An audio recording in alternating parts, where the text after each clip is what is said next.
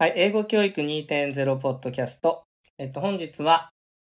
タムさんをゲストにお迎えしてます。よろしくお願いします。お願いします。お久しぶりでございます。はい、田村優先生ですね。はい。で、今日は、夏休みのある日、午前中に収録してるんですけど、お試しで Twitter スペースでも、ちょっと急遽公開しながら、公開生放送という形でやってますので、今何人か、たまたま、ご案内はしてないんですけど、たまたま聞いてくれてる方がいるので、もしそういう方々から質問とかコメントがあれば、これはツイッターに書いてもらえれば、私終えるのかな？なんかあった気がするよね。ハッシュタグとかをつけるか、リンクをコピーして、多分そのリンクを入れてツイートとかすると多分わかるんじゃないかなと思います。何か、はい。もし書いていただければ、書いた人の入ってる人のツイートとかだけでもね、なんかこう、別タイムラインになるとすごい便利なんだけど、なんか、機能的には分かってないので、いろいろあったら教えてください。そうですね。はい。うん。それを教えるにもほら、リスナーはツイートするしか今のところないもんね。発言を許可してないからね。そうなんですよ。だからなんかコメント機能みたいなのがないっていうのが、こう、またツイッターのスペースの難しいところではあるんですよね。YouTube ライブ的なそのものだと一応ね、いいけど、なるほどね。そういうのも含めて今日ちょっと実験的にスペースでの公開をしながらやってますので、いろいろやってみましょう。はい。はい。じゃあよろしくお願いします。お願いします。はい。今日は、タムさんと話すのはサッカーの話なんだよね、実はね。でも、クラブチームの話ではないと。そうですね。要するに J クラブの現状について今語るわけではないのね。みんな語れない人たちばっかりなので。はい。サッカーが好きっていうののなんか別の側面というか、自分の職業的っていうか、その英語教育とか、その授業とかっていうところに、なんかサッカーっていうのも結構近いところがあるんじゃないかなっていうのを結構最近考えてるんで、なんかそういう話がしたいなという。はい。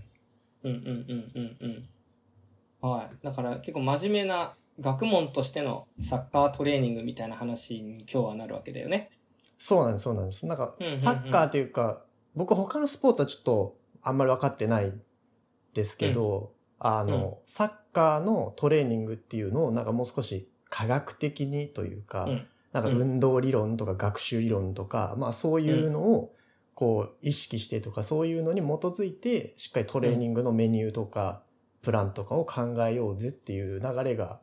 今どんどん海外から入ってきてるんで、なんかそれがすごい面白いなっていうのを最近思ってるんですよね。データに基づいたりとか理論に基づいて指導するようなサッカーの監督って増えてきたし、そういう人が成果を上げたりとか、なんだろうね。結構そういうのが目立つようになってきたのね。この人はそういうタイプみたいな人が、ね、海外でも頑張ってるから、何かしら、聞いたことがあるって人もいると思うし、別にサッカーのその細かい現代的な最新の理論じゃなくても、何かスポーツとかを身につける時のトレーニング方法と、を比喩としてね、言語習得にうまく説明で使ったことがある人はたくさんいると思うので、さらにその辺がどういうふうに今進化してきてるかってことを、サッカーを通してちょっと考えてみようというお話になるかな。そうですね。はい。なんかきっかけというか、あったんですかね。そういうことをタムさんが考えたのは。きっかけは、サッカーの雑誌ですね。フットボリスタっていう、雑誌があって、で、ウェブメディアでも結構ウェブ記事とか、出してる、サッカーを本当になんていうか、サッカーメディアなんですけど、で、そこが出してる雑誌の特集で、トレーニング×学問家みたいな、そういう特集をやってた、号があって、で、そこに出てた話がめちゃくちゃ、面白かったっていうのと、あとは、1年前ぐらいですかね。1年前ぐらいに、戦術的ピリオダイゼーションっていう本を、このサッカーの話の本なんですけど、それを読んで、やば、これ超面白いじゃんみたいなって思ったっていうこの2つですかね。そうブログ書いてましたよね、1年ぐらい前にね。そうサッカーと英語教育を寄せた話をね。はい。そこが繋がってきたのね、さらに。そうですそうです。だからその時はなんか別になんていうかな、あんまり読み始めたきっかけとしてはただなんかサッカーのことをもっと知りたいっていう気持ちで読んでたんですけど、やっぱ読んでるとまあ自分がタスク脳っていうかタスク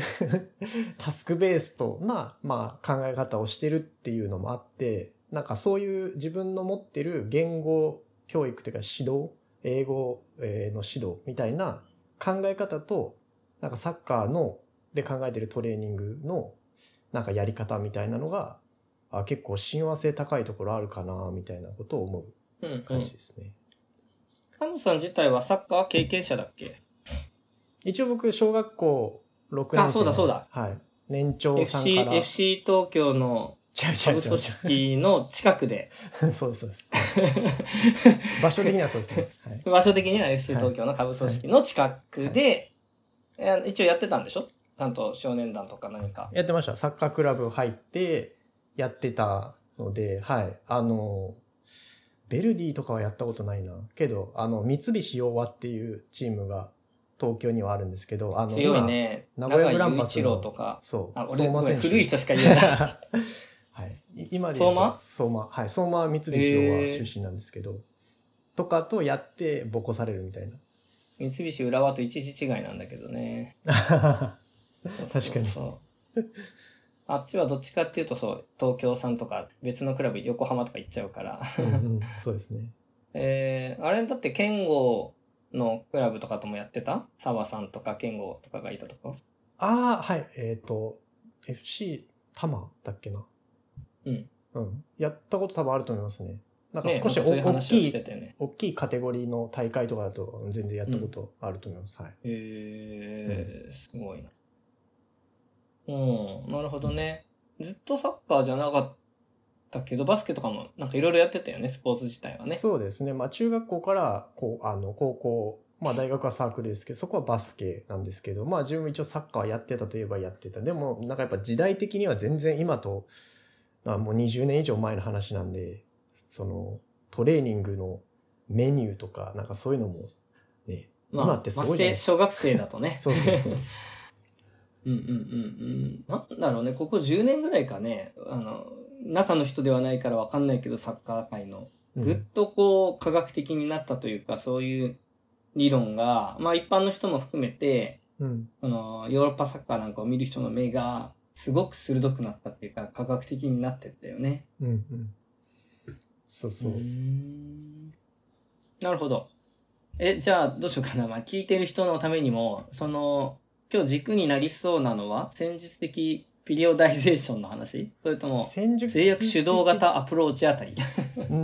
まあなんか僕が一番これ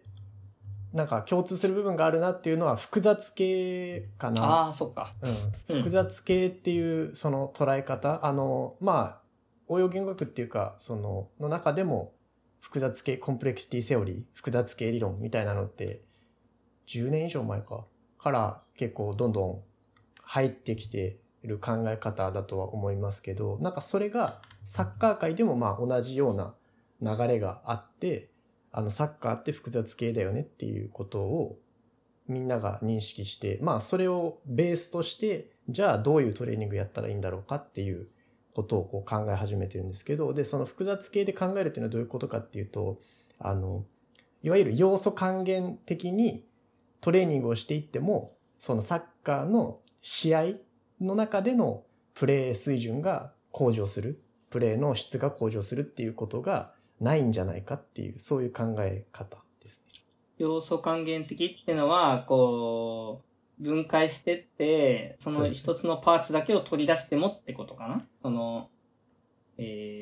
トラップが大事だって言ったからといって、トラップだけを取り出してひたすら練習してても、それだけじゃダメだよねみたいな話。そうですね。はい。だからシュートの練習をしましょうってなった時に、じゃあ、ペナルティエリアの外からのシュート練習しよう、ペナルティエリアの中からの練習しましょうとか、例えばクロスボールが横から上がってきた時のヘディングのシュートを練習しましょうとか、なんかそのことだけとか、じゃあインサイドキックの練習をしましょうとか、インステップキックの練習をしましょうとか、だからそういう風に取り出して、そこの技術だけを向上させるっていうことをしてもあんまり意味ないんじゃないかっていうことですね。あれ、サッカーで今回の本で書かれている複雑系っていうのと、その応用言語学の世界でのその研究の複雑系は基本的には同じ文脈というか、同じ系統の話ってことになるよね、当然ね。用語がただ同じってだけじゃなくて、概念として同じようなものとして扱われているよね。そうですね。まあ、多分応用言語学の分野だと、発達の非線形性みたいなのがもっと前面に出てくる場面の方が多いかなと思いますね。なんかその発達に揺らぎがあって、ただ一直線に、例えば正確さが伸びていくわけじゃなくて、こう一回なんか落ちたり、でまた上がったりとかっていうような、まあ非線形の発達をしていくんだっていうような文脈で捉えられることは、が多いかなと思いますね。ただ要素還元ではいけないっていうのは、割と共通してるから。例えば、CAF とかみたいになんかその CAF の C だけを見てもダメだよねとか、そういうのもあると思うんで、応用言語学だと。なるほどね。足し算したら、単純に分解した観点を足し算したら、その人の本当の力を足したことになるかっていうと、まあ、ダブるところもあるし、当然だけどさ、それはそんな気はするけど、みたいなとこだね。そうですね。なるほどね、なるほどね。でも、サッカーと、まあ今回言語習得は、どういう点が共通しているって言えそう？引き寄せられそう？まあいろんな要素あると思うけど、今回言えそうなところは。まあ例えば、スピーキングにちょっと限定して一応話をしてみようと思うんですけど、技能の中でも。で、なんか例えば話せるようにならないとかっていう風になった時に、じゃあ、どういう風に指導したら、まあ生徒、学習者が英語を、まあある程度の正確性で、ある程度のまあ流暢さで話せるようになるかとかって考えた時に、じゃあまず、語彙が足りない。語彙を覚えさせよう。で、なんか例えば単語帳とかで語彙を覚えさせるとか、あるいはなんか単語テストをなんかするとか。で、じゃあ、発音の正確性が足りないから、じゃあ発音の、そのなんか、一つの音だけを練習するとか、またはその一つの単語を練習するとか、で、やっていく。で、じゃあ、文法的な正確さが足りないから、なんか例えば、なんだろうな、わかんないですけど、音読とかをいっぱいやらせて、こう、口からこう、どんどん出てくるようにしようとか。なんかそうやっていろんな要素を、まあ、観点を分けるわけじゃないですか。で、分けて何かにフォーカスして、そこのトレーニングをやって、で、やっていくと、まあ、パズル式にガチャンコってなって、相対としてスピーキング能力が上がるっていうように、まあ考える人が結構多いんじゃないかなと思うんですよ。で、もちろん、例えば発音とか言った時にも、それは音から単語に広げてって、句に広げてって、最終的には文でトレーニングするとかっていう風な、広がりは持っていたとしても、じゃあそれが他のところとどうやってつながるのとかっていう風に考えると、まあなかなか、なんていうんですかね、個々のいわゆる基礎トレーニングみたいな部分と、まあ、実際に例えば、スピーチをするとか、あるいは、誰かと会話をするっていう、まあ実践のところの、こう、乖離がすごくある。これでもさ、分解するのがダメってわけではない？分解することはほとんど意味がない？それとも、そのトラップの練習だけやるみたいなことを言語では、まあサッカーでもかもわかんないけど、ほとんど意味がないのかな。それとも、それはまあ基礎練習としては必要なんだけど、それだけじゃダメみたいな文脈なのかな。なんか僕、その雑誌の中で読んでて面白かったなって思うのは、やっぱそういう反復、ただただ反復繰り返すだけではダメなんだよっていうようなことをこう、まあインタビュー受けてる、まあコーチの専門家の人が言ってて、で、そのインタビュアーの人が、でも、例えば初心者とか、最初にこう、ボールをちゃんと蹴れない。人がそうもっと応用的な場面で練習しようとしても、それはダメだから、やっぱり繰り返してこう学んでいくっていうのは大事なんじゃないですかみたいなことをこう聞き返した場面があって、でそこでその専門家の人が何て答えてるかっていうと、子供のような初心者が特定の動作を反復するときは、違いから学んでいく上で十分な変動性があるのは初めのうちに限られることに注意しなければならないっていうふうに言ってる。どういうことだ？で、この人が言ってるのは、繰り返した時にの揺らぎって言って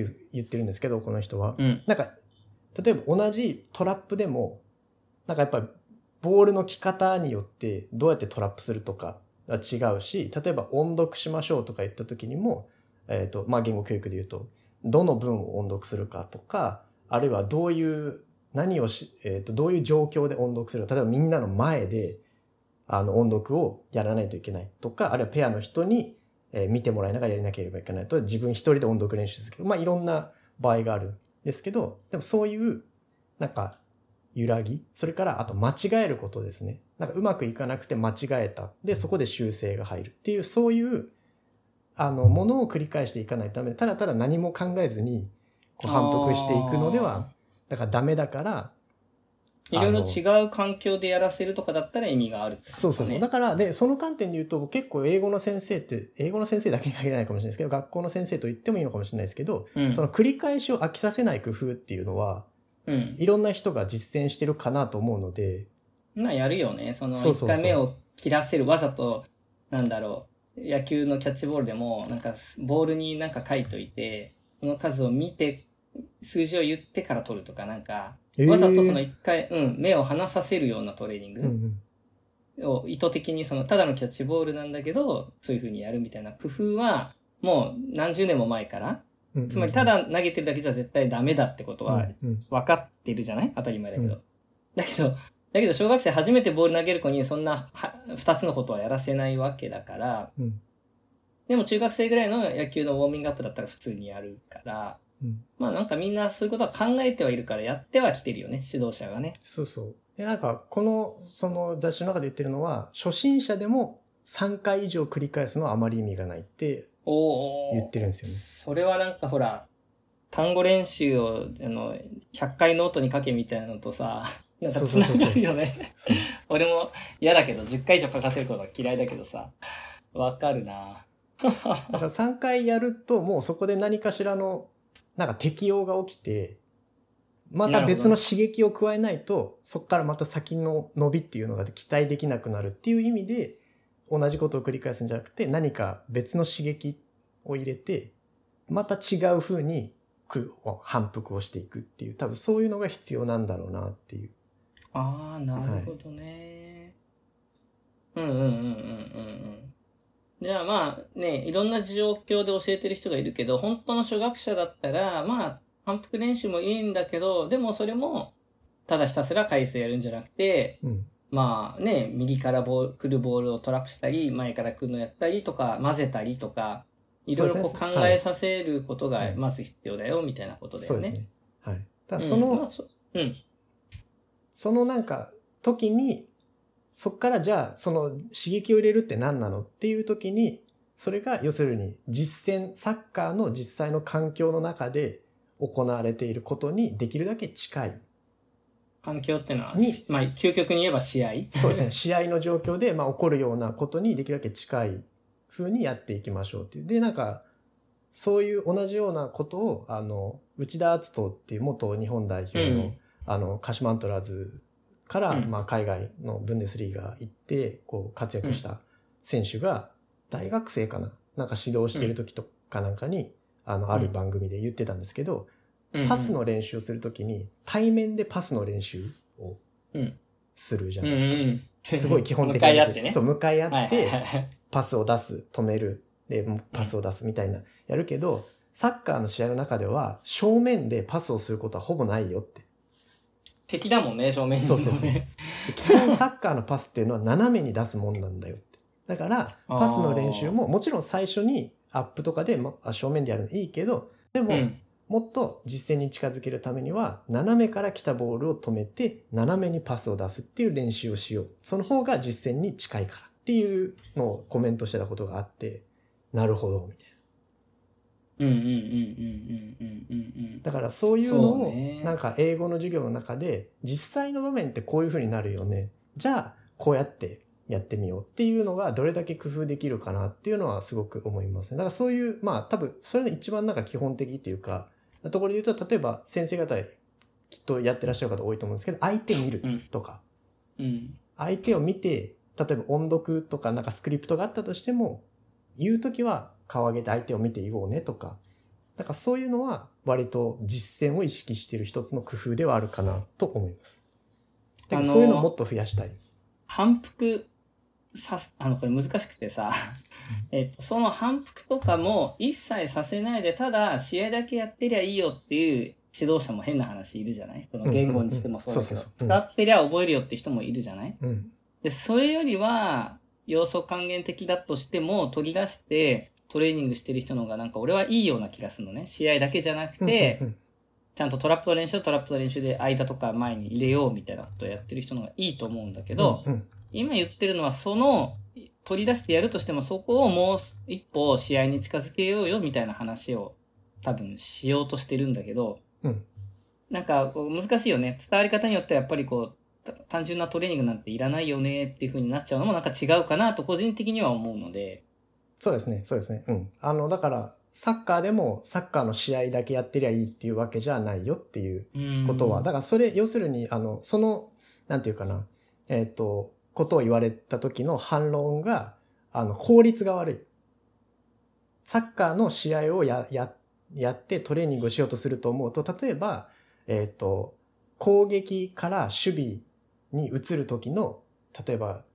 サッカーでいう、詳しくない方にもちょっと合わせて説明すると、今のサッカーって、守ってる状態からいかに早くボールを奪った瞬間に相手の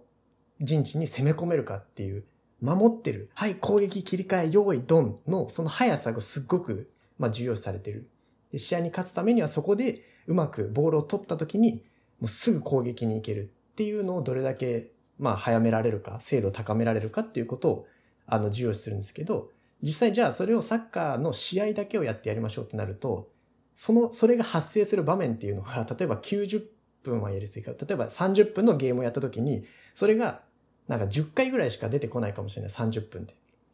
けど、10分間ひたすらその部分だけを取り出して、こう、守備から攻撃への切り替えだけをずっと練習させることができたら、もっと効率よくその部分を伸ばせるじゃないっていう、そういう考え方。そうね。試合だとさ、切り替えが数回しか起きないかもしれないもんね。圧倒的に強いチームと弱いチームやってたら、そもそも切り替えが起きないかもしれないから、意図的に切り替えが起きるような部分を、それってタスクじゃないですか。そうですよ。だから、それがめっちゃ、おーみたいな。だから意図的に自分がトレーニングしたい、ここを伸ばしたいなって思うところを、できるだけ実践に近い形で取り出してトレーニングするっていう。で、それを、要素還元にしないためには、要するに実践にできるだけ近い状況でトレーニングをするっていう。それはなんか野球の方が多分場面がすごく止まるし明確だから、多分いっぱいやってるような気がするんだけど、なるほど。この、2アウト2塁で、カウントがいくつだったら守備位置どこみたいなことがすごい細かく決まっててさ。確かに。でもノーストライクだったらここだけどとか、もうそれによってすごい細かくルールが決まってて、で、少年野球でもそれを必死にみんな覚えさせられてさ、繰り返し練習するんだよね。で、サッカーの方がやっぱ止めらんないし、こう常に流動的だから、バスケとかもそうかもしれないけど、やってるけど、多分、野球とかの方が明示的だよね。そういう、状況によっての判断練習みたいなことは、多分やってきてるよね、すでにね。そうですね。そうですね。あとは多分、野球の方が止まってるタイミングでみんなの意思疎通を図りやすい。そうなんだよね。だから、逆に言うと、今のダメだったじゃないかって指導がしやすいんだよね。その場で指導できるしね、なんなら。そう。それを、常に動いていて、常に状況が違うサッカーでもやろうとしてるわけね。それに近いことをね。そうですね。だからその判断が、結局、まあ、監督はもちろん指示は出せるわけなんですけど、試合中に。でも、広いピッチに11人散らばってる選手に、今の場面はこうだっていうのを、そんな逐一指示して、こうできるわけじゃないって考えたら、やっぱりやってる選手たちが、今この場面はこうやって動かないととか、今この場面はこういう流れだから、こういう風なプレーを選択しないとっていうのを全員が意思疎通できないといけないんで、そこはやっぱトレーニングで鍛えるところですよね。今コメントで、部活では15分とか20分とか同じメニューやってたけど、トレセンだと数分やったらなんか新しい要素が入れられて、その都度キーパーも指示の量とか内容を変更しなきゃいけないみたいなトレーニングをやってたというトレセン経験者からの、はい、キーパーオタクの人ですね。っていうかトレセン行ってたのすごいな。川口推し活オタクの人が、はい、コメントついてます。はいはいはい。なるほどね。そう、だから違う、その専門、ね、部活、まさにだけどさ、サッカー経験者じゃない人が見よう見まねで部活やってる場合もあるわけで、と、やっぱりある程度専門性のあるトレセンのコーチだと、そういう部分でもう違ってきているわけだよね。ただ15分同じことやらせてももちろん意味がないから、ってことになるよね。そうなんだ。そう。で、なんか、ちょっと話ずれるかもしれないんですけど、そのサッカーの指導的なところで言うと、もう一個タスクっぽいなって思ったのがあって、まあそれも内田篤人のフットボールタイムっていうダゾーンの番組の中での話なんですけど。ダゾーン見てるね、随分ね。見てます、見てます。はい、ウッチーのやつは毎週見てて、でこの前なんか夏休み特別企画みたいな感じで、小学生にまあ内田コーチが指導するみたいな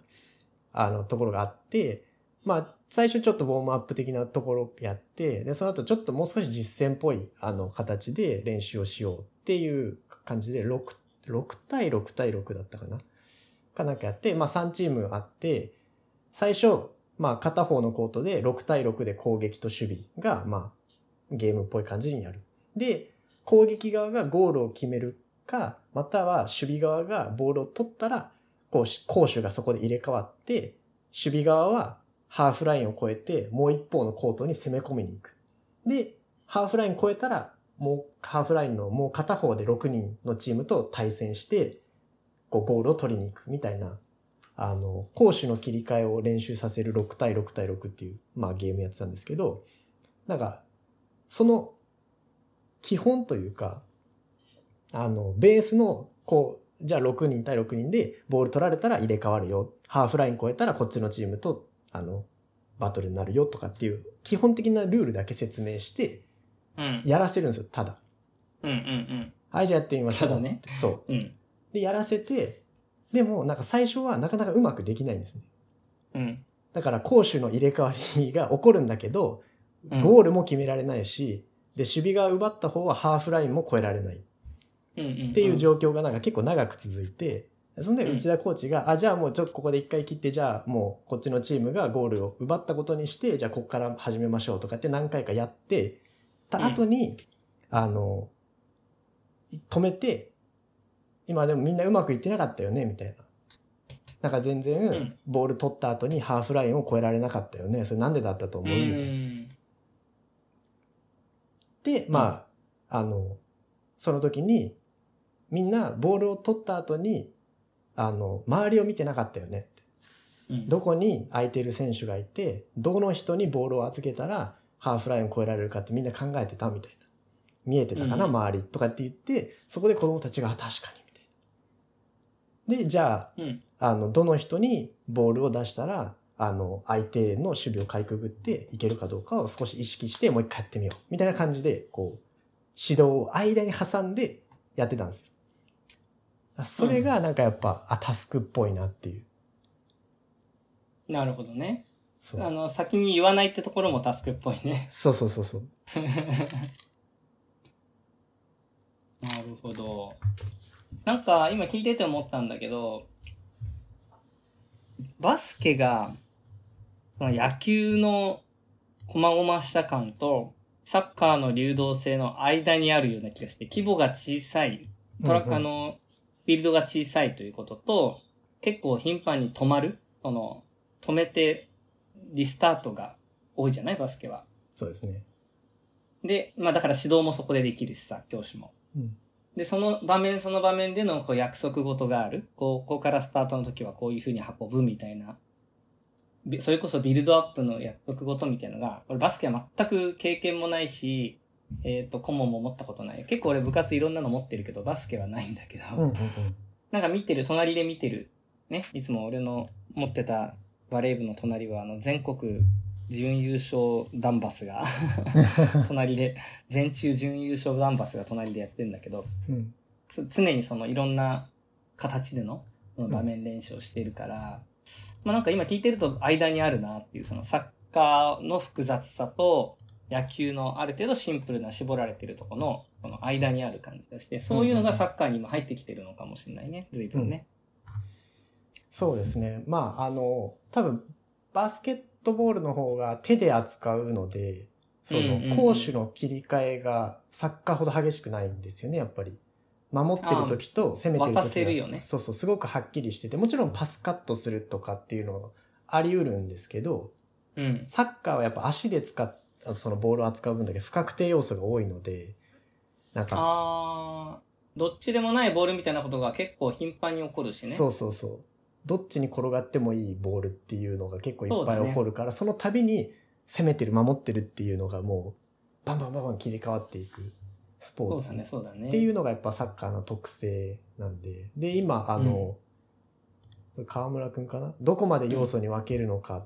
で、ゲームはでかいしインサイドパスは小さすぎる、主から攻へのトランジションぐらいがちょうどいいみたいなレベルの話もあるみたいな来てるんですけど、それで言うとサッカーの話で言うとそんな感じですね。だから攻撃してる時の約束事で、守備してる時の約束事、攻撃から守備に切り替えた時の約束事、守備から攻撃に切り替えた時の約束事みたいな、いわゆる4局面って言われてるんですけど、それをベースに考えていくっていうことが多いですね。もちろんこれ言語だとどういう感じになるのかな、英語とかね、第二言語習得で考えるとどのぐらいのその規模っていうか、どういう分け方になり、いろいろあるかもしれないけど。なんか僕がそのブログで書いたときに、それを仮に分けるとしたら、なんだろう。例えばそのやりとりの中で言ったら、自分が話す時の約束事と、自分が聞き手になってる時の約束事と、それがそのターンが入れ替わる時の約束事ぐらいな感じで、なんか考えてあげると、割と、じゃあそのターン交代の時のトレーニングを少し実践の中で、実践に近い形でやってみたらどうだろうとか、あるいは自分が話すターンの時に、でも聞き手を意識して話すとか、あるいは自分が聞いてる時には、ただ聞くんじゃなくって、次に自分が話すターンが回ってくるっていう想定で話してあげるとか、自分が相手を理解してるかどうかを確かめながら聞くトレーニングとか、なんかそういう感じで分けるのがいいのかなとかいうのは思いましたね。はい、それはサッカーでいうとその正面に蹴ってもしょうがないよねと、試合の中では斜めから来て斜めに蹴るよねみたいな話と寄せるとすると、ただ一方的になんか自分が書いたのを読み上げるのだとやっててもこうやり取りは例えば指導できないよねみたいな話になるわけだよね。スキットを読み上げるはできるけど、そうじゃなくてもっと自律的に自分たちでこう会話の流れを考えながら、なんなら結構いろんなことをやんなきゃいけないわけだよね。相手のターンを奪って話さなきゃいけないこともあるし、質問に答えなきゃいけない時もあるしみたいなのを考えてうまくそれを成立させるためには、質問、今自分にターンが来てるのかどうかをちゃんと常にアンテナ立てとかなきゃいけないしね。そうですね。喋っててもなんか相手の入ってくる言葉に耳を傾けなきゃいけないし、ただ、発表とはやっぱり違うよね、決定的にね。違いますね。それを指導できるのかっていうのはさ、すごい悩みだったんだけど、発表の指導はともかく、ともかくそれだって難しいんだけど、やりとりの指導で多分皆さん今苦労してるから、どういう要素がそこにあり得るのかってのをいろいろ出していくことはすごく必要だし、その切り取った小さな練習って例えばどんなのがあるんだろうっていうのが疑問なんだけど、一個パッと思い浮かんだのが、俺よくブログでクイックレスポンスっていう活動を紹介してて、これ本当の反復なわけね。例えば、Did you で質問されたら Yes I did で答える練習。で、何言われても全部 Yes で答えるのね。で、リストがあって、A さんはその質問するだけ。B さんは全部 Yes で答えるだけっていう、だから本当トラップの練習をするの。ペアで。で、ただ、全部 Yes I did、Yes I did、Yes I did って10回言っても意味がないでしょ？だから A さんの質問が Do you の質問と Did you の質問が混ざってるわけ。なるほどね。で、それを聞いてすぐに Yes I did、Yes I do って答えるだけの練習なんだけど、まあ当たり前だけど、質問内容聞いてなくても Did you?Do you? だけ聞いてればできるのね。で、それでまあいいと思って、単純にこうトラップの練習だから。で、これが自動化するようになったら、今度はその質問の中身の方に認知リソースが割けるようになるかなって思ってたの、俺は。その、基礎的なトラップのところを自動化してないと、そのボールがどっちから来たかなんて考えらんないんじゃないかなって俺は思ってたんだけど、今日の話聞いてると、どっちかっていうと、その基礎トレーニングからちゃんと意味も考えさせた方がいいってことなのかなってのはちょっと今思ったけど、でも今言ったように俺はなんかやや似たようなことはさせてるなっていうのは今思った。そう。だから僕、まあ結構前って言っても別にそのブログ開設当初とかからではないですけど、割と昔からそのアウフ先生のブログとか読んでて、そこで活動されてる紹介がすごく面白いなって、なるほどな、こういうアイディアがあるのかっていうのを思ってたんですよね。で、それで、最近このサッカーのトレーニングみたいな、話の文脈読んでた時に、アウフ先生のこう言語教育っていうか英語指導の考え方も割と近いものがあるんじゃないかなと思ったのが、次のキーワードの制約主導型アプローチなんですよね。はい。で、この、まあ、制約主導型アプローチっていうのは、どういうことかっていうと、ある、目標の動きとか、トレーニングしたい要素を意図的にトレーニングさせるために何かルールを加えるっていう、ことなんですよね。だから例えば。制限を加えるってことかな。そう。制限を、なんかゲームのルールに、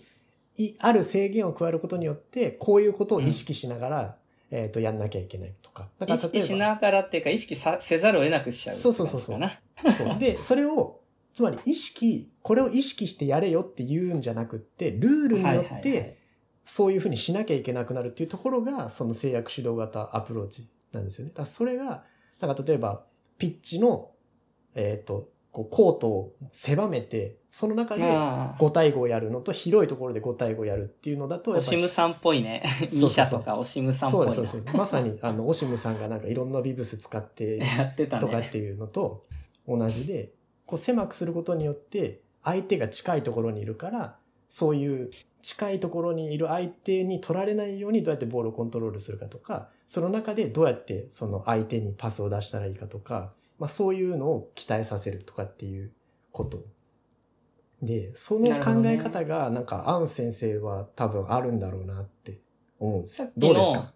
ある、わかる。すごくそのトラップ練習を、本当の反復練習をただの反復にしないで少し意味を持たせる。だから意味のあるパタプラって言葉をよく使ってたけど、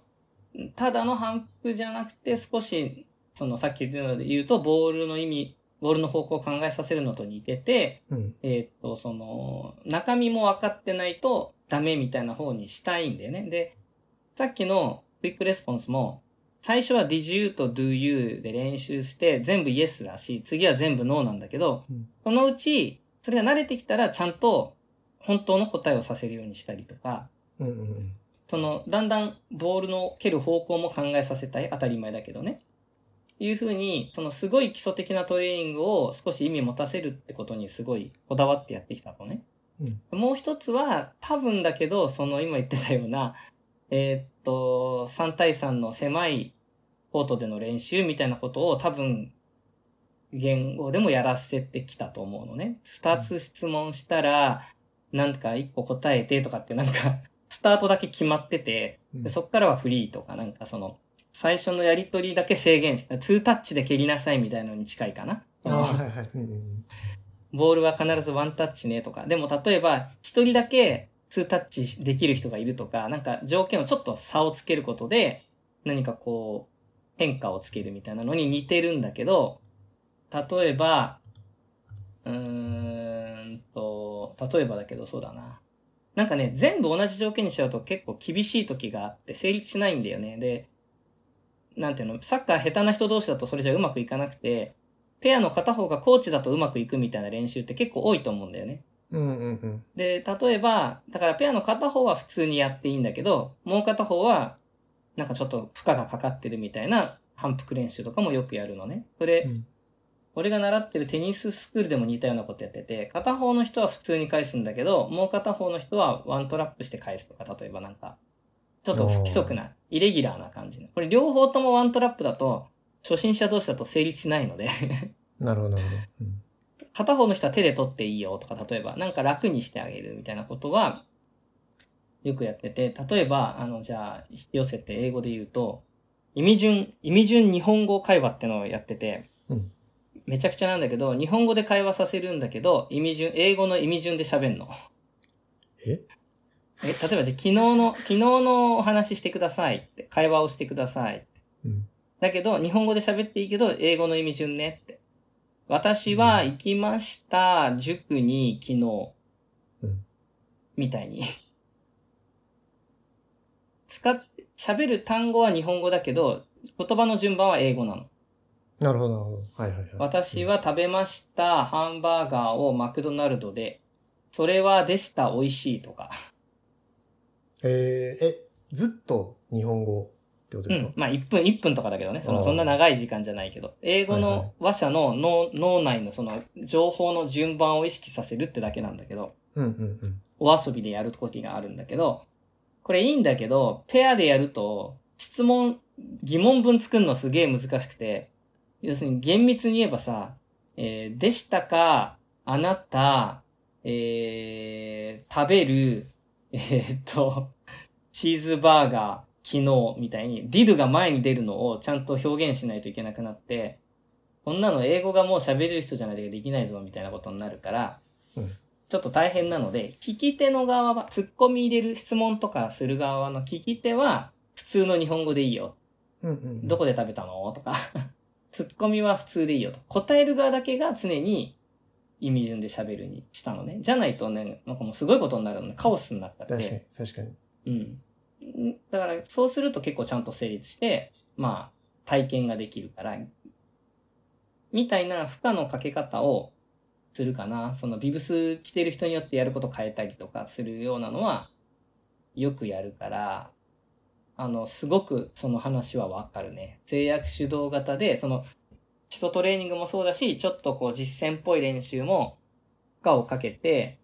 やってる。で、それによって、そのさっき言ってた、トランジションの練習したいけど、試合だと試合中に何回かしか起きないみたいな場面を意図的に作り出そうとしてたんだろうなって気はするよね。すごいわかる、それは。やってた。そう、アウ先生のなんかその制約のかけ方とか、こういう風にしなきゃいけないよとかっていう、その活動の中でのルールの設定が絶妙だなっていうのをなんか思うんですよね。多分何パターンかあるんだよね、その制約のかけ方は。で、それをだから今日聞いてて思ったのは、整理してみたいね。自分の中で、これは何を追い込んでるのか。これは時間的なものを追い込んで、その内容を整理させようとしているとか、これは、なんだろう、その文の組み立てにエネルギーを注がせようとしているとか、これは、みたいな、多分あるのね。形を自動化させるために何か追い込んでるとか、だからなんかそれを分類したらすごく何かが見えてくるっていうか、そのさっき言ったサッカーの中の大事な局面っていうのがいくつか多分あって、それは指導者によっても違うと思うんだけど、うちはとにかくトランジションひたすら鍛えるぞって人もいれば、多少いろいろこだわりがあると思うんだけど、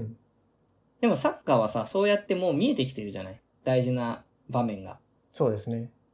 で言語教育はさ、タスクベースはすごく面白いと思うし、広まってきたけど、じゃあこういうの練習しましょうっていうのがリストであるわけではないような気がして、なんかもう少し言語化できそうな気がするんだけどな。まあなんか近い、考え方として近いのは、タスクコンプレキシティを上げる下げるっていうそうそうそう。やつそうだよね。なんですよね。どういう要素でタスクを難しくすると、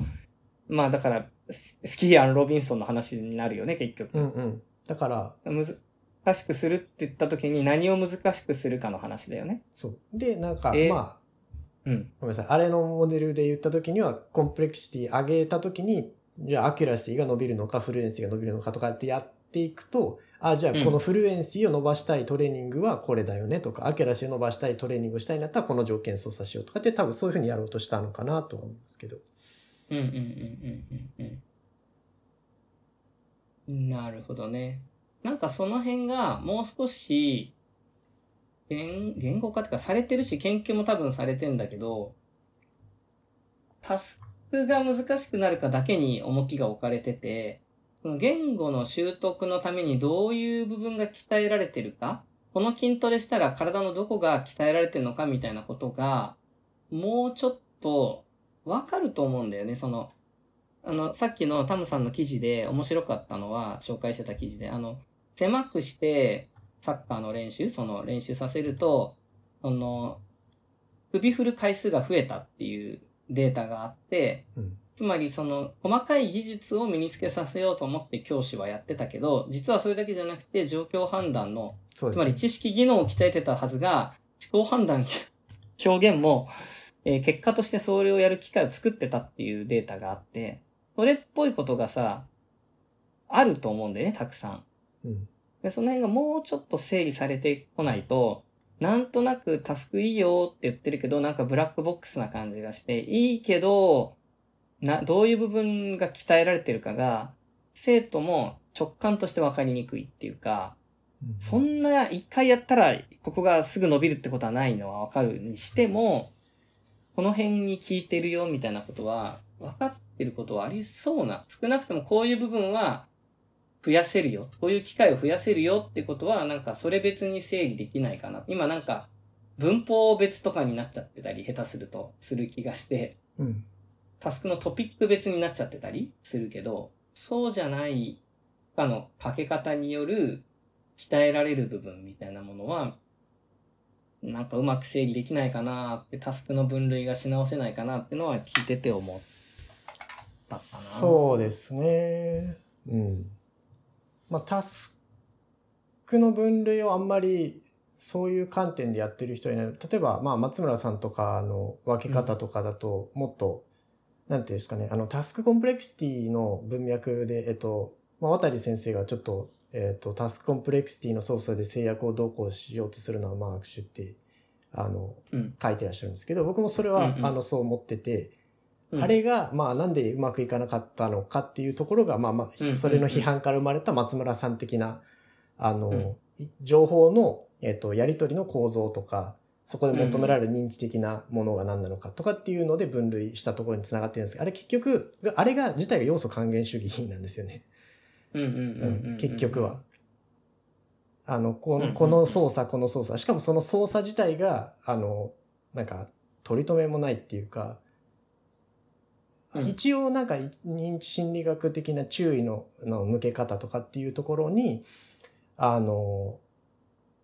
き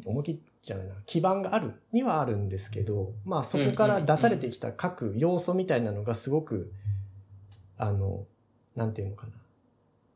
つながりが悪いというか、なんかごちゃごちゃしてて、で、それで、いや、これのこの操作とこの操作を一緒にしたとしたら絶対こっちの操作しか効かないでしょとか、なんかそういうのとかがいろいろ、まああるので、まあそこからまあ松村さんのやつが生まれてきたっていうのはあって、で、あれも結局例えば、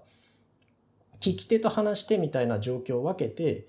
聞き手側のだけトレーニングするとか、話し手側のだけトレーニングするっていうのでやると、要するにワンウェイのタスクをやればいいっていうことになる。簡単に言うと。聞き手側のトレーニングをしようってやったら、まあそれはワンウェイで、まあもちろん教師がその喋る側になってもいいし、どっちかの学習者が喋る側になるペアでね、とかでもいいんですけど、でも喋る側が一人しかいないともちろん質問は返せるけども、基本的に絵を描写して書かせるってなった時に、その絵を描写する側の方は基本的にスピーキングトレーニングだし、こう聞く、絵を描いてる方は、まあどっちかというと聞く方のトレーニングになるっていうような、だからワンウェイとツーウェイはそういう意味で聞き手と話し手の役割を明確に分ける制約っていうことではあるのかなと思いますけど。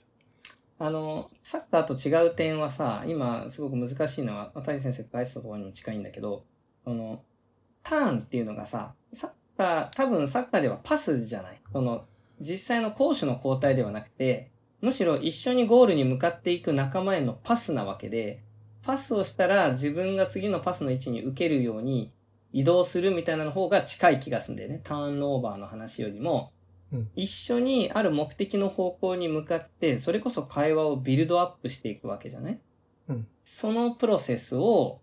例えてるから、そのターンが変わるっていう、その攻守が変わるっていうのと、なんかそういう意味で違う部分があるかなっていう。まあ、細かく分ければそうなんだけど。もちろんもちろ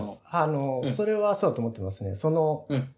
攻守というものに、話す聞くっていうのを対応させたいというわけでは全くなくて、分解した時の話。そう、分解した時に分かれるものとしては、やっぱり話すっていう行為と聞くっていう行為と、そこが入れ替わるっていうのが、まあ、やりとりという行為を取り上げた時には、その3つの要素に分けられるかなっていうふうに思っているだけで、それがサッカーの攻めると、まあ、が話すで、まあ、守るが聞くでっていうふうに、対応関係を、まあ、作ろうとしてるわけでは全くないですね。まあ、パスしたつもりがないんだけど、パスになっちゃうこともあるし、ね、松尾くんが蹴ろうと思ったらスリップしちゃったのを、こう、後ろから来たね。伊藤、名前が出てこない。伊藤敦樹。伊藤敦樹がね、こう、さっと寄せたのを、松尾くんがシュートみたいな素晴らしいシーンがあって、あれなんかは意図してないもんね。でも、二人がいい距離でこう作ってきたから、そこで、結果的にこう、でもそれってあるもんね、会話として。今俺が伊藤敦樹の名前が出なかったところをタムさんが汲み取って、さっと出してくれたのに近い。まあ、なんかだから、そうなんだよね。タスクの目的っていうのが、まあ、サッカーのゴールとそのままもちろんパッとは入れ替えらんないかもしれないから、もちろん難しいんだけど、でもそうね、このサッカーの本読んでて、サッカーの方が教育に寄ってきてるんだから、教育の知見をもっと取り入れようぜみたいなことをちゃんと書いてたじゃない？教育研究の話をね。だから、渡さんも書いてるけど、もう少し、もうすでに議論されている教育学の知見は、サッカーにいきなり行くまでもなく、我々が学べる部分はあるよね。他教科のところね、本当に。そうですね。なるほどね。ちなみに要素に還元することが悪いというか、そこのつなぎを良くするための、まあ、サッカー的な考え方っていう話ですね。今までしてきたののまとめで言うと、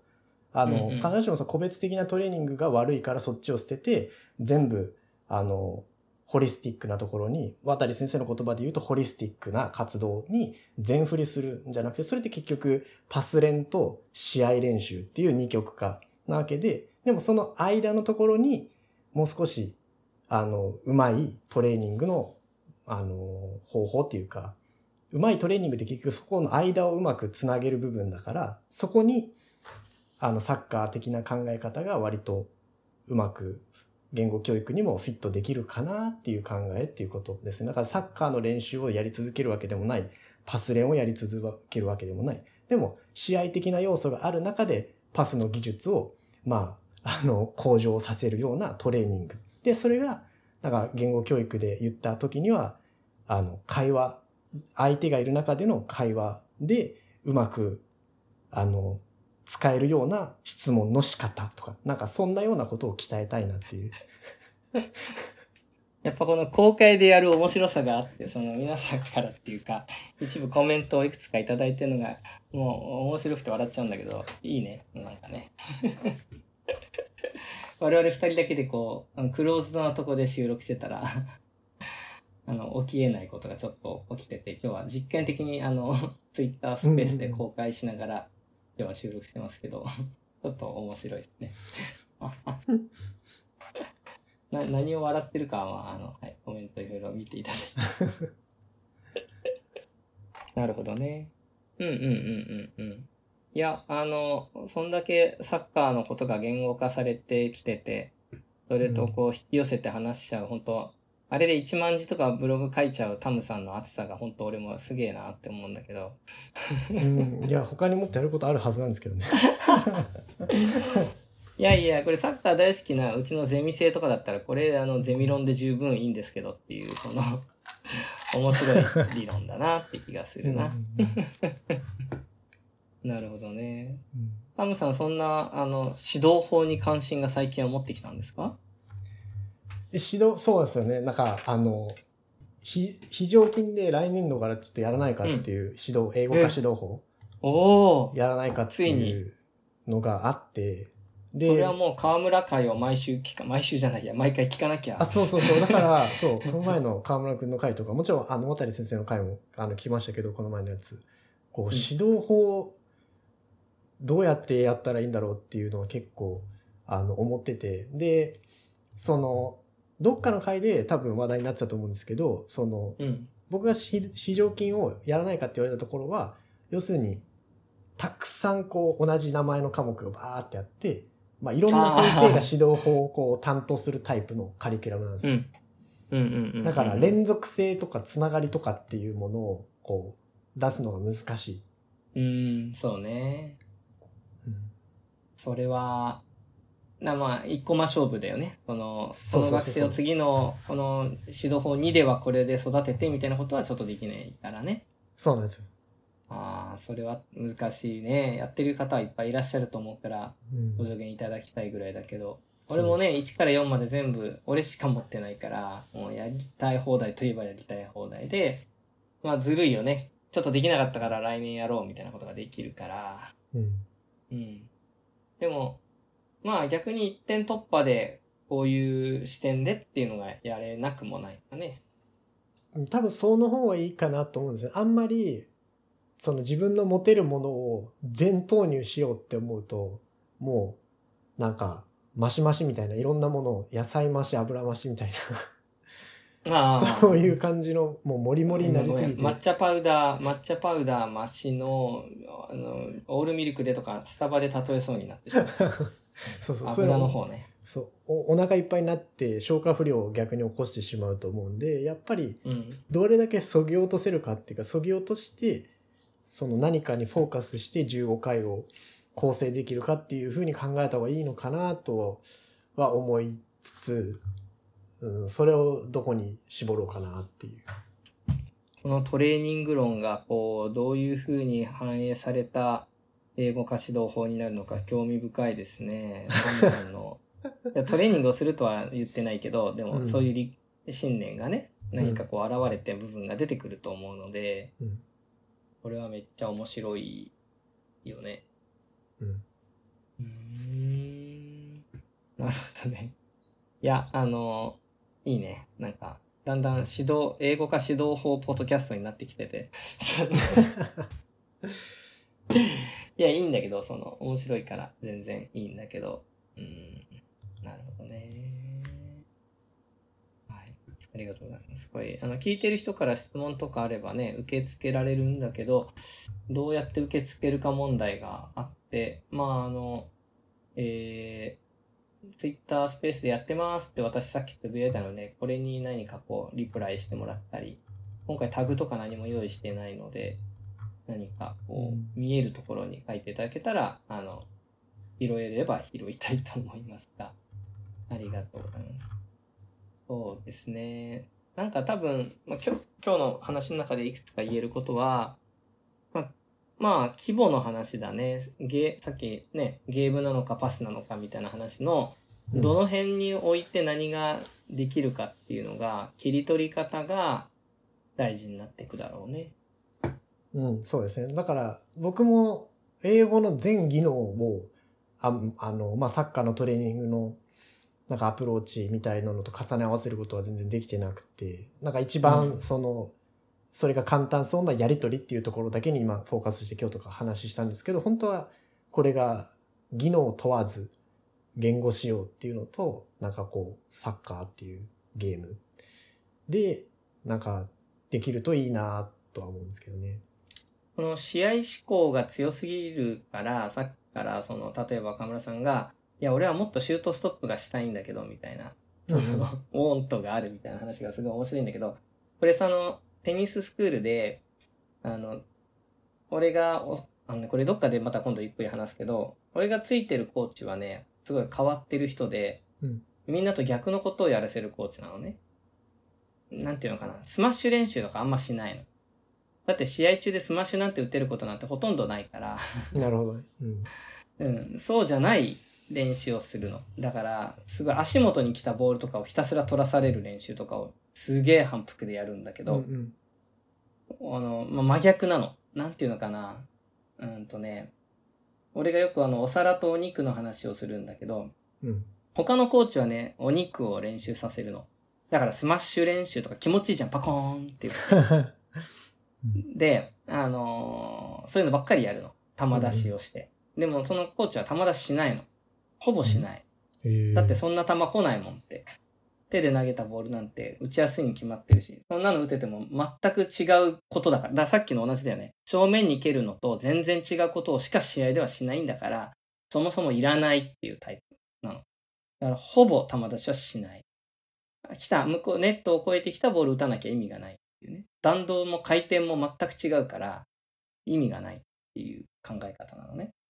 で、すごい面白いから俺はその人についてて、で、なんならいつか本当にここ来てもらって喋りたいぐらいその人の理屈が面白いね。テニススクールではめっちゃ浮いてんだけど、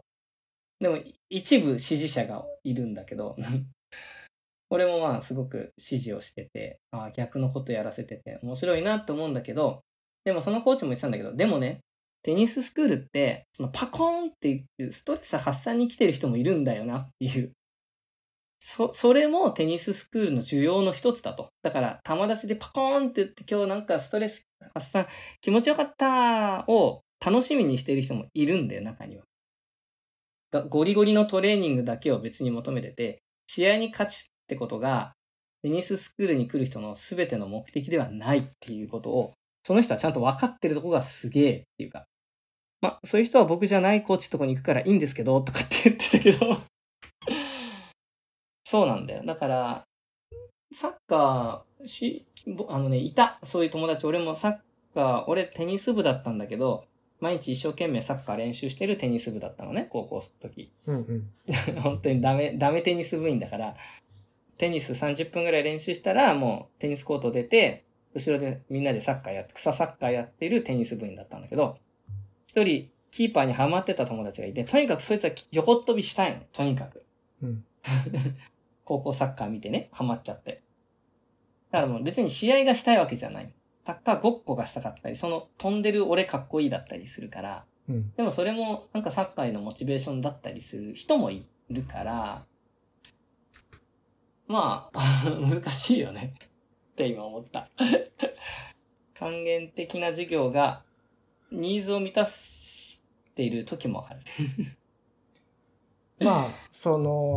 もし何かしらの要素をトレーニングしたいという人が いたとしても、だからそれができるだけなんていうか実践を意識した基礎トレ的なところでありたいっていうことですよね。だしもっと試合っぽいことをやったときに、いやでもなんか言語使用のことで言うと、そもそも試合が何かをイメージできない問題っていうのがやっぱりあるので、実際の言語使用場面っていうのをイメージそもそもできない。そんな場面をあんまり体験っていうかほぼ体験したこともないし、自分が未来に英語を使っている場面っていうのもなかなか想像できないような学習者がやっぱ多いわけなんで、だからそこでいかに試合って言語学習のでこういうことじゃん。言語学習じゃん。言語使用。実際の言語使用ってこういうことじゃんっていうその試合を見せる。試合ってこういうことやねみたいな。で、これは確かに、なんだろう、実際に自分が未来この場面に、遭遇して、これと全く同じことをやるようにはならないでしょう。だからプレミアリーグで、ウェンブリースタジアムでみんな試合しないよね、みたいな。けど、このウェンブリースタジアムで起こったここのプレーっていうのは、こうみんなも、なんか自分の来週の日曜日の試合でこういう場面は必ず起こるぞとかっていう、なんかそこの接続もしてあげたいですよね。うんうんうんうん。いや、だから、言語学習もさ、いるんだよ、俺は、英語の基礎トレが好きなんだって人いるからね、英語の学習が好きなんだって人は一定数いるから、特に大人の学習者はね、英検受けることが、ある意味、トイックで990取ることが目的で、そこにこう楽しみとかを見出してる人がいても別にそれはダメじゃないので、さっき言ったスマッシュ打ちにテニススクールに来てる人がいてもいいとは思うんだよね。うん。うん。それはでもなんか、だからといって全員に、中学生にじゃあ全員スマッシュ練習しかしないとか、試合しかしないっていう持ってき方が良くないよなって気はするから。そうですね。なるほどね。うんうんうんうん。まあ、非常に面白いお話でしたね。はい。今日たまたまスペースで聞いてる方に一応説明しておくと、英語教育 2.0 ニュースレターというメールマガジンを無料で発行してますので、そちらを登録していただくと、今日の放送後で配信されます。で、そこに小ノーツとして、そういう関連する記事とか本とかの紹介が全部、リンク貼ったものがメールで届きますので、よかったら登録をしていただけたら嬉しいです。今後、ちゃんと日程が定めて、ある程度予告した形でね、公開収録ができたら、それはそれでも面白いと思うんで、今日は実験ですけど、結構面白かったね。うん。緊張感はありますけどね、なんかね、どんなコメント飛んでくるか分かんないっていう、これはやっぱ聞き手がいるっていうことの、なんかやっぱ話し手への影響ありますね。あるね。コンプレクシティ上がってるよね。試合、無観客試合とちょっと違うね。違いますね。これはやっぱ。モチベーション違うけど。でもちゃんとさ、聞き手にちょっと分かりやすく説明しようかな、みたいな配慮が、より起きるよね。そうですね。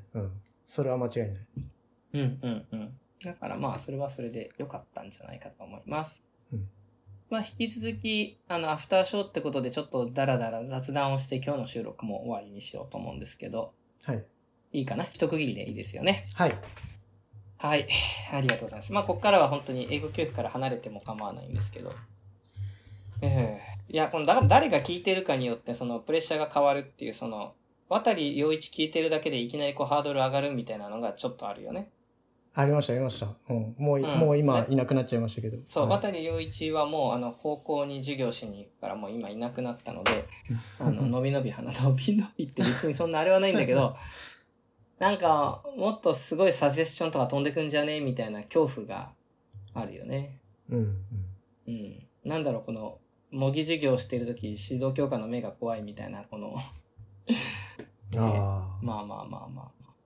そういうメンターというか、自分の上の世代の人たちの目っていうのは気になるんですか？いや、上の世代の目が気になるっていうか、存在、それもそのもの自体ですよね。だから、例えば、自分の所属先にいる上の人たちが、もうなんか、全員超人みたいな、パリ・サンジェルマンみたいな。そういうネイマール水本とか、ムバッペ新谷とかがいるんだもんね。それやだな。関西大学ちょっとパリ・サンジェルマン的だな。すごいな。豪華ですね。他にもたくさんいらっしゃるけど、すごいね。なんかそこに、そういう人たちと、なんか一緒に働いてるっていう、一緒のチームにいるっていうことが、そもそもすごいことなんですけど。それはさ、でも、俺らから見たらね、関西大で准教授をしているタムさんもすごいんだけど、それはガンバの選手が、パリ・サンジェルマンの選手で出待ちしてサインもらってるみたいな感じ？それじゃいけないと思うんですよ。そうね。僕は水本先生とか新谷先生にサインもらっちゃ絶対いけないんですよ。いやー、俺もそれこだわりがあって、同業者からはサインはもらわないって、なんていうのもらえるとしたら、なんかこう、もうちょっと後でもらうっていうか、なんていうのかな。そう、憧れの存在のうちは変な話だけど、もらいたくないっていうか、なんかそういうこだわりは俺もあるよ。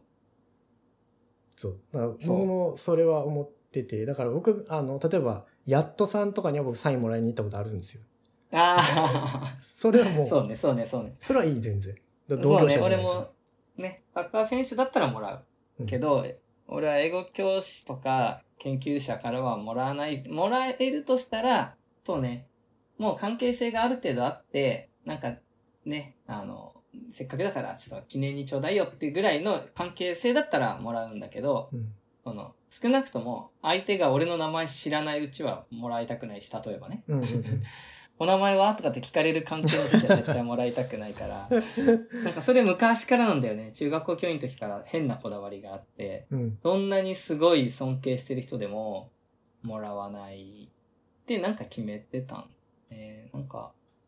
変なあれなんだけど。一回でもね、俺ね、もらっちゃったことがあって欲しくないのに、なんかなんか英語の教員の集まりなんとか県とかっていうのがあって、それにたまたま行ったの。そんな何回か行ってたんだけど、で、なんかしかも、正月かなんかの割とこうちょっとフェスっぽい感じの会だったらしくて、なんか途中で、なんか、福引きじゃないけどなんか抽選会みたいなのがあって、で、なんか当たっちゃって本が当たっちゃったのね。で、まあいいや、本もらったらラッキーと思って受け取りに前に行ったら、ではサインをここで著者の方がいますんで、とかって言われて、お名前はとか聞かれて、すっげえいらないんだけどなーとかって思いながら、ある関東の私立大学の先生のサインをいただいてしまいました。すごい不満です。不可抗力ですね、それは。不可抗力、これは別に俺が求めたわけじゃないからいいんだけど。なんか変にね、なんかそういうところで意地張ってる自分がいたね。今の方がまあ多少ゆとりはあるけど、そんな意地張んないような気がするけど、でもなんかね、身近にそういうスーパーな人がいるけど、でも、近づけてるんじゃないの？いや、だからその近づいてるかどうかみたいなのをこう考えると、なんかやっぱり、なんか例えば、この前、PC016 の渡先生会聞いたときに、静大に就職したのが32だったんですけど、みたいなことをポロって言ってたんですよ。で、僕、今33で、今年34になるんですよ。で、嘘でしょみたいな。静大に就職した時の渡先生より、俺今年上なんだみたいな。ギョギョギョ、みたいな。って思ったら、なんか、だってもう静大に移った時ぐらいの渡先生ってもう、なんか、ブイブイ言わしてたわけじゃないですか。そうだね。そっか、静大の前があるもんね。静岡でも。そう、理工大かなんか。理工でやってらっしゃったもんね。そうか。もう静大に満を持して入った時にはもうって感じだよね。そう。で、それよりも自分がもうその年でよりも上になってるとかって考えたら、やっぱ、渡先生なんか全然追いつけもしてないな、みたいな。って思うし、ただ、僕、水本先生と、一回り上なんですけど、多分奥住先生、青木先生もそうですよね。ためじゃない？俺、水本さん多分ためぐらいだと思うんだけど、俺はさ、最大の大学に行ってた時に、まあこれちょっとじゃあ関大って時に指導した学生の修論なんだけど、ちょっとお手本で読んでみろよお前らみたいな感じで読まされたのが今思えば水本敦の修論なんだけどで調べたら、あれちょっと待ってこの人同い年じゃんって、まあそりゃキャリアが違うからさ比較できないけどさ、マジかーって衝撃を受けたんだよね。それが最初の出会いなので俺はそうだからこの人と同じ静か弟子を名乗れないぞ俺やべえなみたいなさ。でもそれはなんかねバイアスかかってる気がするとは思うの。なんていうのかな、前どっかで言うんだけど昔の生徒はもっとすごかったみたいに教師って思いがちで、最近の生徒はみたいな話をさなんかツイッターでもあった気がするんだけど、それと似てて、昔の生徒と関わった時の自分と生徒の距離感とか違いとか見え方が絶対違うから、自分の中のハードルも上がるし、だから昔の生徒の方が良かったみたいな、能力高かったとかって勘違いをしちゃうのと似てて、わかんないよ、これ。あと10年後に32歳のタムさんと32歳の渡さんを比べたときに、まあ、違うかもしれないけど、今感じてるような絶望的なあれじゃないのかもしれないよ。いやーなんかそれこそなんか下の世代は上を超えていけみたいな話もあったじゃないですか、確か。あったね。なんかその昔の小野高原中田秀みたいなのと今のサッカー選手どうなんみたいな今だったら例えば冨安久保建英とかなんか多分そういうところになるかもしれないですけど、だからその、自分のいる狭い業界の中での冨安久保建英とかそういう、僕は同い年は吉田麻也なんですけど、なんかそういう存在が要するに先輩たちを乗り越えていかないといけないわけじゃないですか。それができたらまあその業界も発展していくって考えた時に、その渡先生もそうだし水本先生もそうだし、なんかそこをなんか超えたいっていう気持ちがずっとこうあって、なんかそのギャップに苦しみ続ける30代みたいな感じですね。まあでもさ、なんていうのかな、そんな差が俺からでもまあそれはさ、比べる相手次第だしさ、だって坂本龍馬31歳とか2歳とかで死んでるよねみたいな話じゃん。例えばそれに言ってるような気がして、やべえ俺まだ何も残してないみたいな日本変えてないぞ俺みたいな焦りがさ、それ言ってたらいくらでもあってさま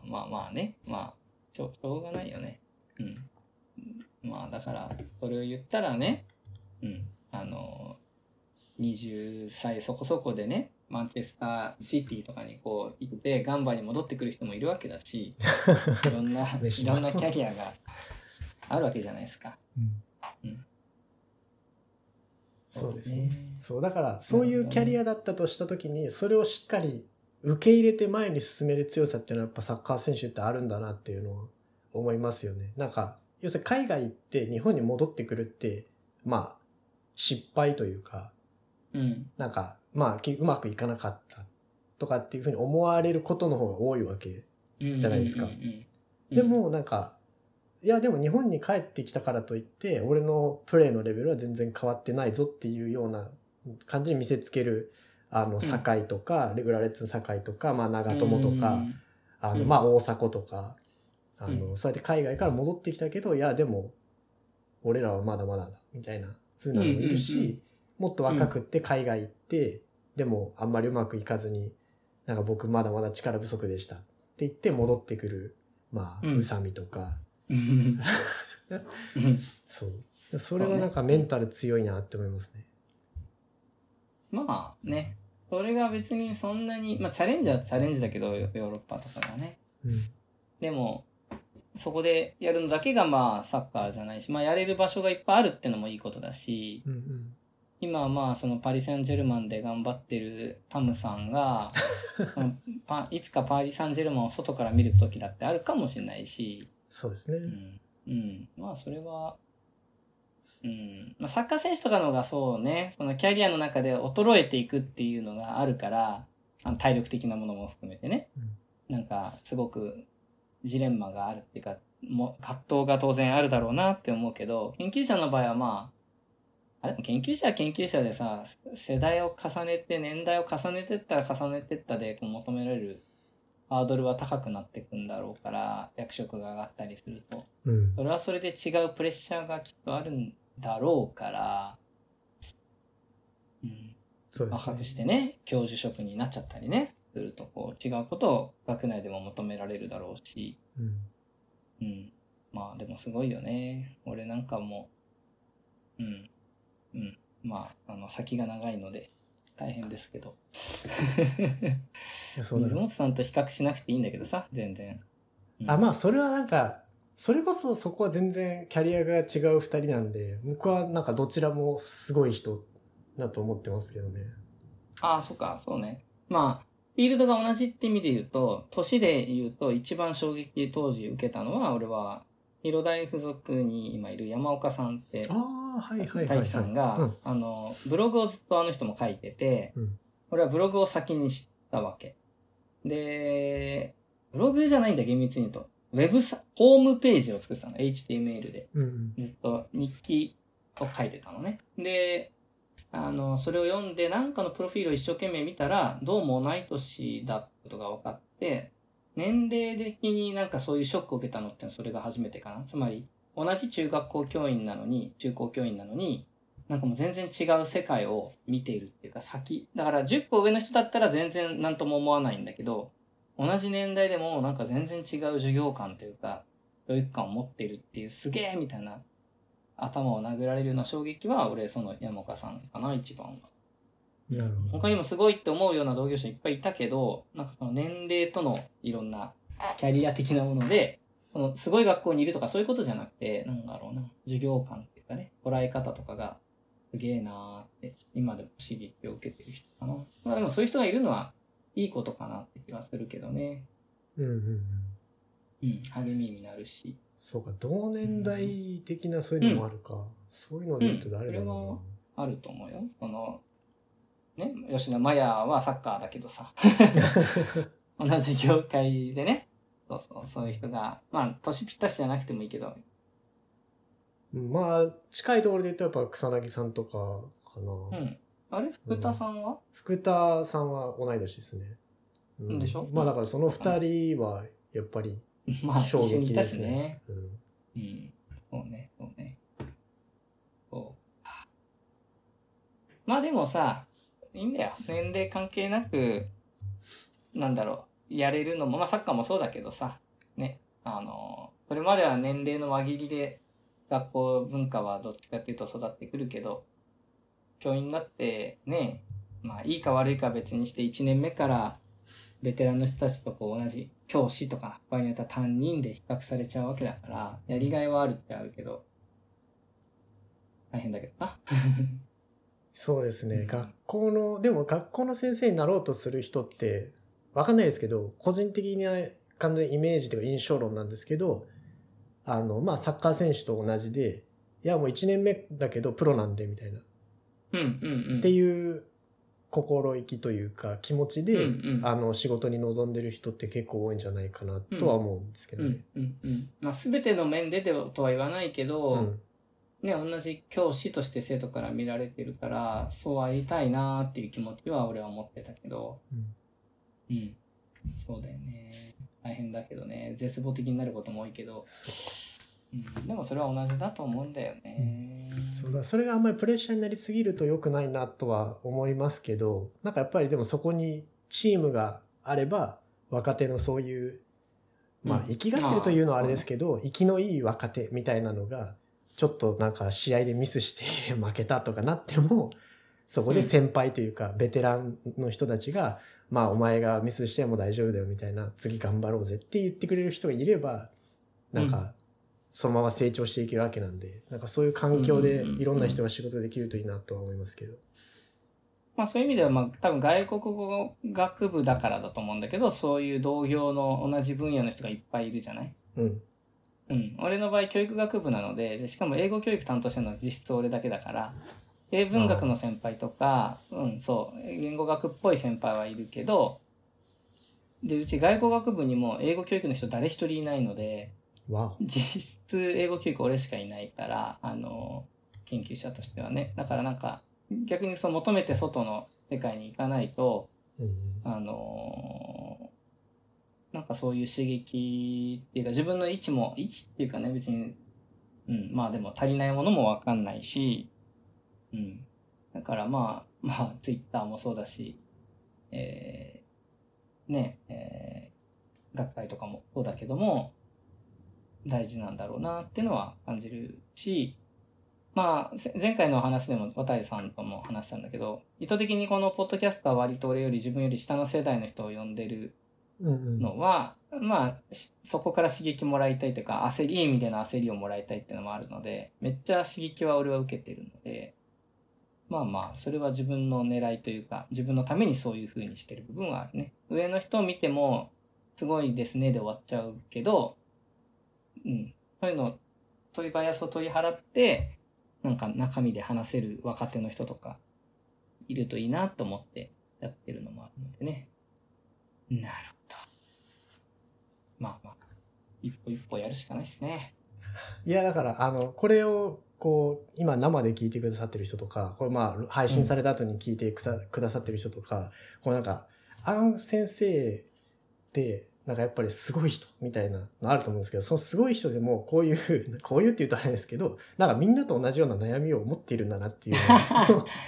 のいや、めっちゃ持ってるよ。そうね。それは、ライフさんの回かな。でも言ってくれてたね、彼がね。もう悩むんすかまだみたいな。そう。だって教員で言ったらまだ俺大学教員で言ったら4年目だしさ、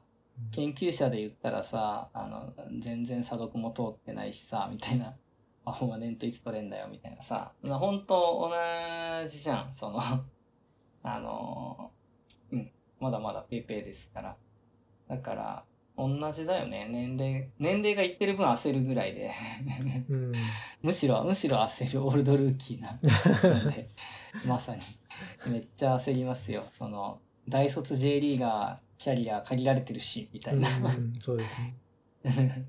そうだからいいんです。パリ・サンジェルマンではなくても、はい、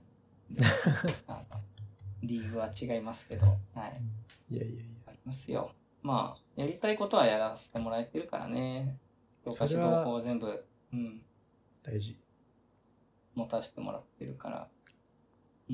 まあだから、まあ、面白いね。今まで研究者としてやってきたタムさんが指導法を担当するっていうのと、指導法メインで雇われた私が一応私なりに研究に足を突っ込もうとしているっていうのが、まあ今ここでクロスしようとしているのが、面白いので、このタムさん会のネタの一つに指導法の話が今後もまた出てくる。具体的にね。指導法の話か。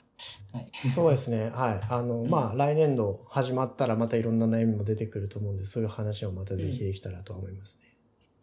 はい。ありがとうございます。まあ、なんとなくこんな感じで予定の収録時間がだいたいちょうどいい感じになってきましたかね。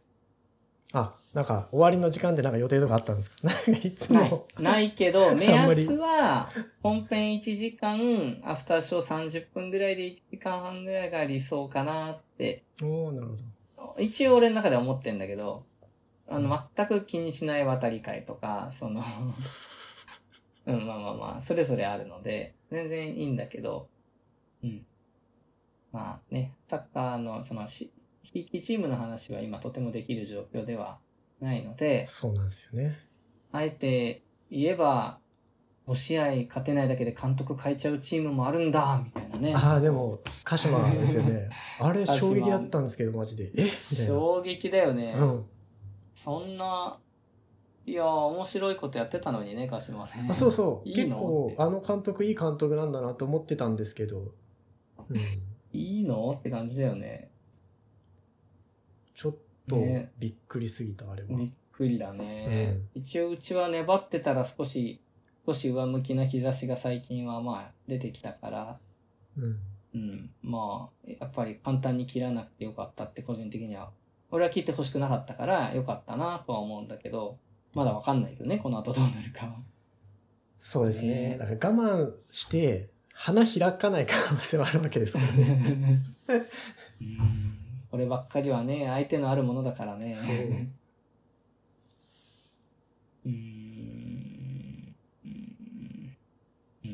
まあ、難しいよね。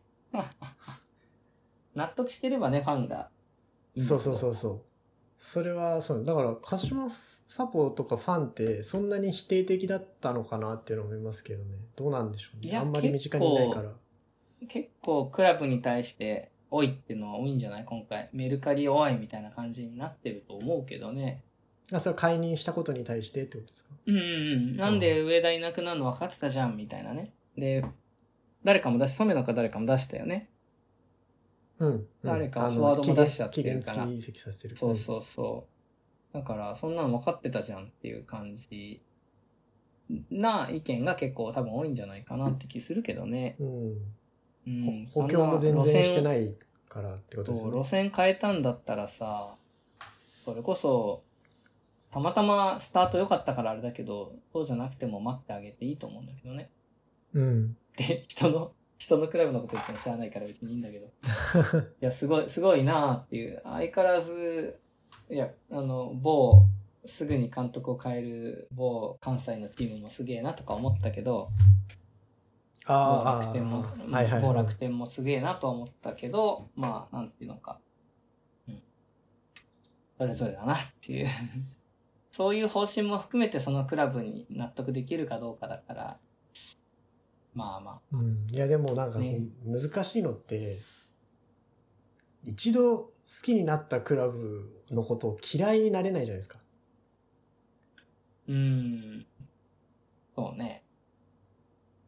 どんなに状況悪くても嫌いになれないから、それがまた辛いんですよね。まあ少しね、冷めて距離を置く時期ってのはあるかもよ。まあいいやっていう、嫌いになるわけじゃないけど、まあちょっとそんなに熱く応援するのはちょっといや、結果だけ追うだけにしとこう、この1、2年はみたいな時も、俺もあったし、別に嫌いまでいかないけど。なるほど。でも別にじゃあ他の J クラブを応援するかっていうとそういう感じにはなんないんだけど、なんかサッカーが好みのところを応援したいなって思った時期があって、今の浦和は好みじゃないから、なんか自分のイメージに近いとこ応援しようみたいに意識してたけど、なんかそれほどじゃあ追えるかっていうと追えないんだよね、意外とね。ビエルサのリーズが気になるから一時期見てたけど、じゃあずっと見てるかっていうと、まあでもやっぱ見るならリバプール見ちゃう。で、リバプールでもちろん面白いから全然いいんだけど、気になってリーズを2番手ぐらいで追っかけてたとか、スパーズだけ気になって追っかけてたとかあるんだけど、たださ、面白いなと思ったのはここでサッカーの話するようになってからなんだけど、ガンバと岩田と、札幌とかの少なくともハイライトとかは見るようになったよね。なんか気になっちゃうんだよね。ガンバさんまたダメだったか。何最後のロアタロスタイムかとか、なんかやたら詳しくなってきた。ガンバの状況とか。なんか面白いね。それってね、いいなって思った。なんか最近さ、サポ同士が結構揉めててさ、浦和のタイムラインすごく殺伐としてんのね。多分ね、清水のサポとやり合ってて。なんかありましたね。浦和サポが清水がさ、清水がまあちょっとクラブとして批判したからね。浦和サポの話をね。それがあったからすごいサポ同士の罵り合いになってるのと、すごいバチバチで嫌なの、すごくタイムラインが、浦和レッズタグの。要するにわざわざ浦和レッズタグをつけて、レッズの悪口書いてくる人とかがいっぱいいるわけさ。で、きっと逆をやっちゃってるレッズサポもたくさんいるんだよね、多分ね。だからまあ、お互い様なんだけど、なんかね、殺伐としてんの、今。でも、俺結構他サポの人と飲み行くとか好きで、ガンバサポの人とよく飲み行ったりしてたんだけど、なんか、お互い違うチームのサポーターだとね、いいんだよね。お互い謙虚で。いやいや、うちの方が今悲惨ですから、みたいな、お互い、傷の舐め合いしてて。で、意外とお互いの試合のことを知ってたりして、でも誰々いいじゃん、期待じゃないですか、とか、なんかね、意外と優しくなれたりするから、いや、なんかだから、あえて、この浦和サポは俺しかいない状況で、このいろんなサポの人が集まってる今の、このポッドキャストコミュニティが意外と面白いっていう。いや、浦和も浦和で結構ね、大変じゃないですか。本当に。大変だね。いや、だからそれは、なんかどう思ってんのかなって。同じサポは選べないからさ、レッズサポを選べないんだよね。嫌な人もレッズサポとしていても別にそれはしょうがないからね。スタジアムでもあんなこと叫ぶなよと思ってもそういう人いるわけだし、マスクしろよとか思ってもしないやつもいるわけだしさ。ねえ、ファンは選べないっていう部分では選べない。ある部分はね。まあ、しょうがないけど。でもなんか、距離を置こうとすると、なんか、なんでしょうね。自分の生活の中にぽっかり穴開いた感が出ちゃうんですよね、やっぱ。今かなり言ってるもんね。コミットしてるからね。サッカー。オフシーズンどうしてたの？いや、オフシーズンはオフシーズンで、またこう、ダゾーンとかでもいろんな番組とかやってくれるから、オフシーズンで。ね、で、そういうのを見たり、朝起きて、なんかスポニチとか、スポーツ報知とかで、なんか移籍情報出てないかなとか、うん、そうね、チェックしたりとか、掲示板見たりとか。なるほど。結構ハマってるね、本当にね。面白いね。いや、それは本当になかったら、だいぶ人生の潤いがなくなっちゃいますね。そういう意味では、なんか負けて悔しい気持ちもあるけど、でもそれも込みで、愛してるところありますね。熱いね。そうだよね。じゃなきゃ単純にこの順位で応援してらんないよね。みんなお互いね。そう。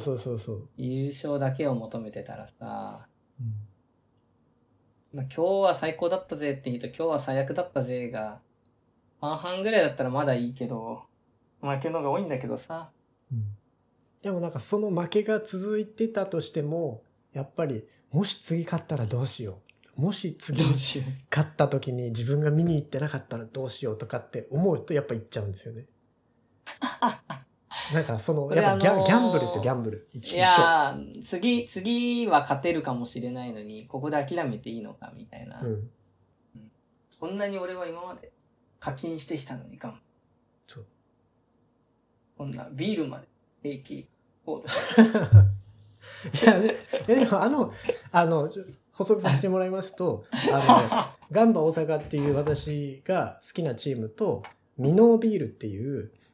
地ビールを作ってる会社があって、割と近畿圏だったらミノービールって、有名というかスーパーとかでも、置いてあるような、ビールなんですけど、コラボして、そのミノービールに、ガンバ大阪のちょっとラベルがついた特別バージョンの、セットを売りますみたいな、コラボですって言って、出してたんで、僕はそれを買ってるんですけど、でもそれは自分の中ではガンバの応援もあるけど、ミノービールというこのなんか地域の産業に対して応援の気持ちもあるっていう。なるほどね。はい。応援したい。地元ではないけど、でも自分のその住んでるエリアに近い地域の美味しいものを。別にガンバの缶になってるとかそういうんでもないんだっけ？瓶がガンバモデルになってたそういうんでもない。一応瓶のラベルが、ガンバになってはいる。それはなってはいるんだ。はい。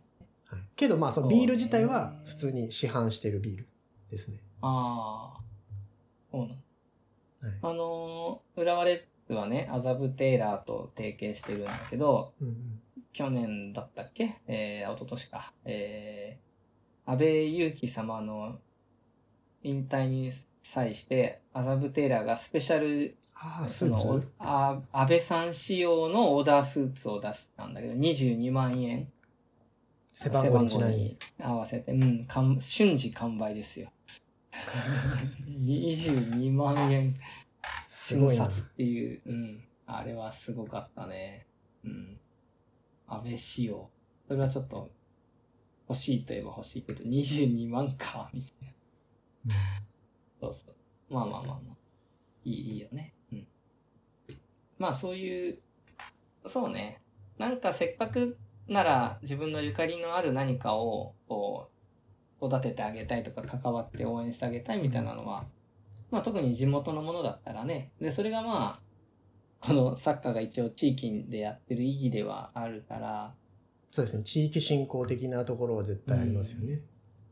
その浦和なんて結構さ、そういう意味では引く手あまたなのに、胸のスポンサーは、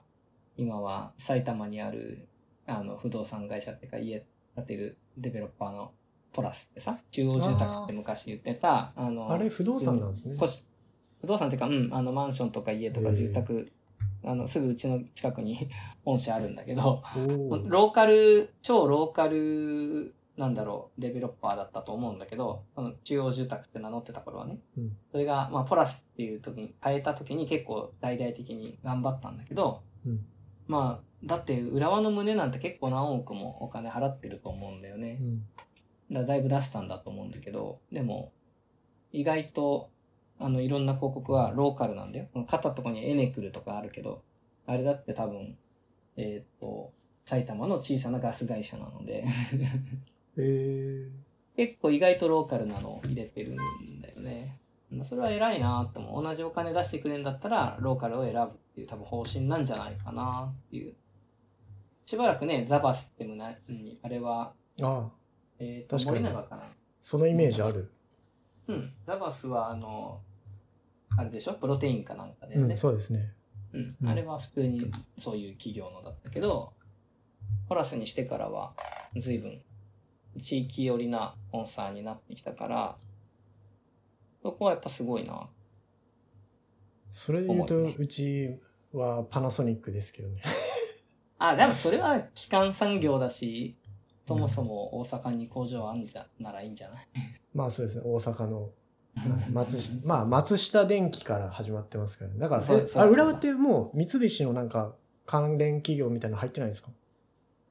一応三菱重工業だから三菱自動車だったんだけど、三菱自動車が日産と株式的に関係を持ってしまったために、なるほど。そういうつながりのある企業は持てないんだよね。同じクラブチームが2つ持つような、横浜が2つ持つことになっちゃうので、でダメになっちゃって、急遽三菱重工業が、同じグループの三菱重工業が入ったの。そのメインスポンサーな形に入ったのかな。グループだけど。そうなんだよ。そこが微妙に難しくて、昔はずっと三菱自動車だったの。だから、パジェロとか、胸に入ってたんだよ。一時期ね、入れてたんだけど、今は、重工業。女子も三菱重工業浦和レッズレディースですもんね。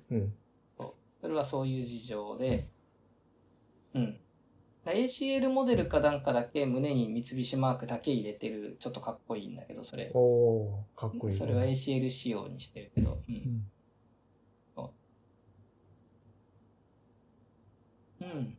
そんな感じですかね。ありがとうございました。今日急遽でしたけど、聞いて、つけてくれてるだけだとしても非常に嬉しいです。なんか人が気配があるっていうのは非常に話しててね、面白かったんで。もう一回ぐらい近々スペースでまたやってみて、で、他の人の回でもちょっと広げていけたらと思います。他の方法も試してもいいんですけど、YouTube ライブとか。コメントもらうには YouTube ライブとかいいよね。チャットみたいな感じ。そうですね。あとツイキャスとかですかね。